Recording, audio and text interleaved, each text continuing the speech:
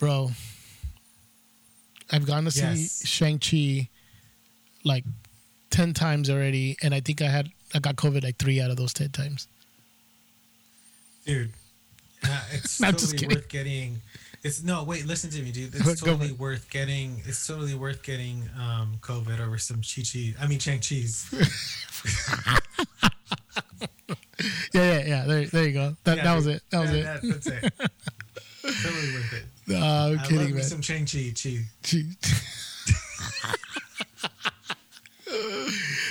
Alrighty then, let's go. That's how we're gonna start this podcast. Welcome, everybody. You saw Shang-Chi, right? I'm not sure I saw the same one you're talking about. Well, just let's leave it at that. The new Marvel movie, Shang-Chi. Shang-Chi, right? Yeah, that one. Welcome everybody Well, let me start off the show here, bro. Welcome everybody to a brand new episode of the Beta Report. I am one of your co-hosts. I am the Con. We got Uno. Hey, what's up, everyone? And we got we got OJ today because he got stuck grading papers, so he's not gonna join us this week. Hopefully we'll be back next week, guys. To the students of University High, right? Something university, bro. Something like that. I tried to tell Mr. Rano to just give them all A's, dude, and be done with it and be on the podcast. He said, no, I have to be responsible. I have to grade these papers. I know. I tried. Sorry, kid. I tried to tell him just give everybody A's. I mean, that's what we do, right? Give participation trophies, just A's. Everyone's doing great, bro. I saw all their, to all the university students who actually listen to the podcast for extra credit. Well done, guys. Saw your poems you guys presented. Good job. So I think Mr. J should have given all you guys A's, but that's all right. Are we going to get Jay in trouble? I'm just kidding. Maybe. I know. No, he's a good teacher. He's doing well. He's going to give you all the grades you guys deserve. Anyways, we have a good show for you guys today. Yes, we are going to talk some Shang-Chi. One chi in there. Shang-Chi and the Legend of the Ten Rings. Short review, go see it. But yeah, we'll dive into it a little bit more. We're also going to be talking about, Matrix 4? What?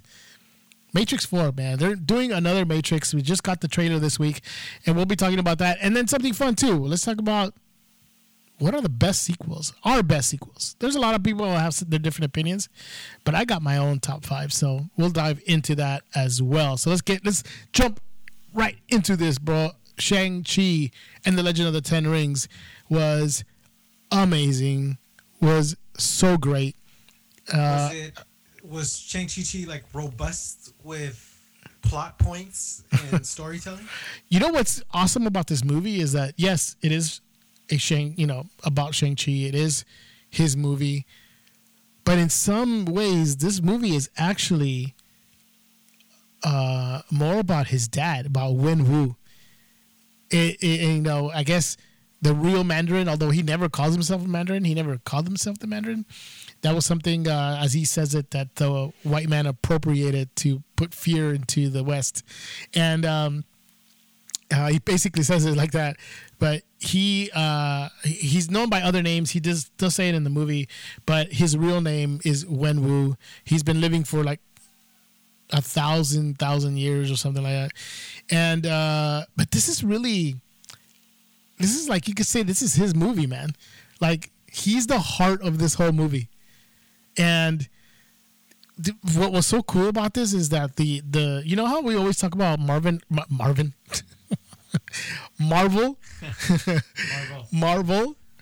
Marvel has sometimes a problem with villains, right? For the exception of Thanos, every time each standalone movie comes along, most of the time they're like uneventful villains, right? The Red Skull was coming on, right.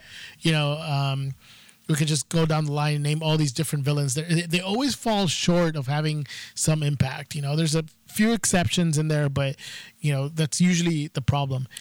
This is the first time that I can recall that the villain is not a true villain in the sense of the word. He's more of a sympathetic character. He's kind of like Killmonger. Yeah. I guess there is. Well, You Killmonger like- was not as sympathetic until you get to. Killmonger. Good. No, go ahead. Well, I was gonna say Killmonger. You don't, I Dummy. You don't have that. Go ahead. For real. You know, for reals. Okay. You know what? You gonna let me talk? Just kidding. Yeah. You don't have that sense of sympathy until the end. You know what I mean? Like, I guess, I don't know. The feeling I get with Killmonger, and I totally get, and he's got a legitimate cause, although he's going the wrong way about it. Same thing. I mean, Wen was going the wrong way about it too, but his cause, I mean, it's all about love. I mean, really, it's about his love for his wife, and that's where his motivation is, his intentions are. So it's you feel more sympathetic towards him from the beginning of the movie on. So I think that really is the heart of the movie. That really, I don't know. It's like the really driving point in the movie, man. So I just think it's really awesome that the story itself is great, but the story also really has strength, with the villain. I mean, at least I think so. I think Wen was a really great character, and the guy who plays it, Tony Leung, like apparently is like this huge Hong Kong legend, So rightfully so, he did really great in that movie too. The movie's beautiful, bro. It's like the movie has so much inspiration, bro. Crouching Tiger, Hidden Dragon. You see Jackie Chan in there. You see Bruce Lee in there. It's just like so many elements of this movie that just kind of mix together. That makes it so well. And Simu Liu is like pretty much, he's amazing. He's really great because he's obviously athletic. His athleticism you can see throughout the movie. The acting is not top tier. I mean, it gets better. I think in the beginning it's a little bit like, almost like if he was not that he was nervous. Some of the dialogue was kind of a little off, but after that it was just, he just took off with it.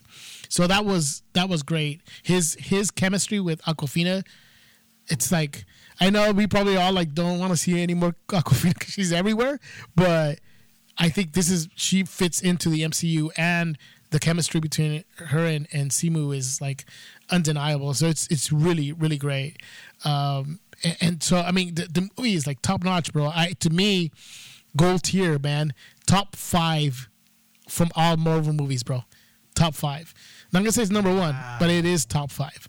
And I think they just did a really good job. And also, I wanted to kind of throw out there too is that, from all the articles I read, and for some people for like coworkers who are Chinese who I spoke with, and I kind of was like discussing the movie with them, they love the little touches and details that they put, culturally in there, down to like having, breakfast, or I don't know if it was breakfast, lunch with the family, the little details there.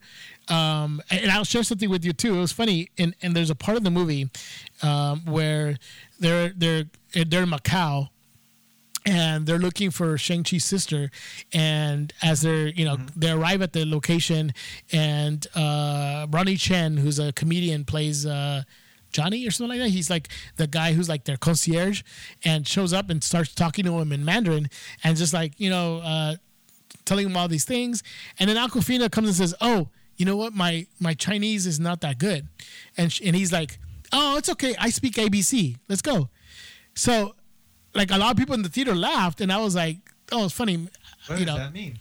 Well, to me, I was like, "Oh, I speak ABC." So I thought he was like insulting her, like kind of belittling her a little bit, like saying, "Oh, I speak ABC 1, 2, 3. It's easy. You speak normal. What is it, like a peasant language or something? I don't know, like simple, like a simpleton or something like that." So then I was sharing that with a coworker who hadn't seen the movie. I was telling her how great it was and whatever, and she's Chinese, and I said, and I was telling her that I read an article about what ABC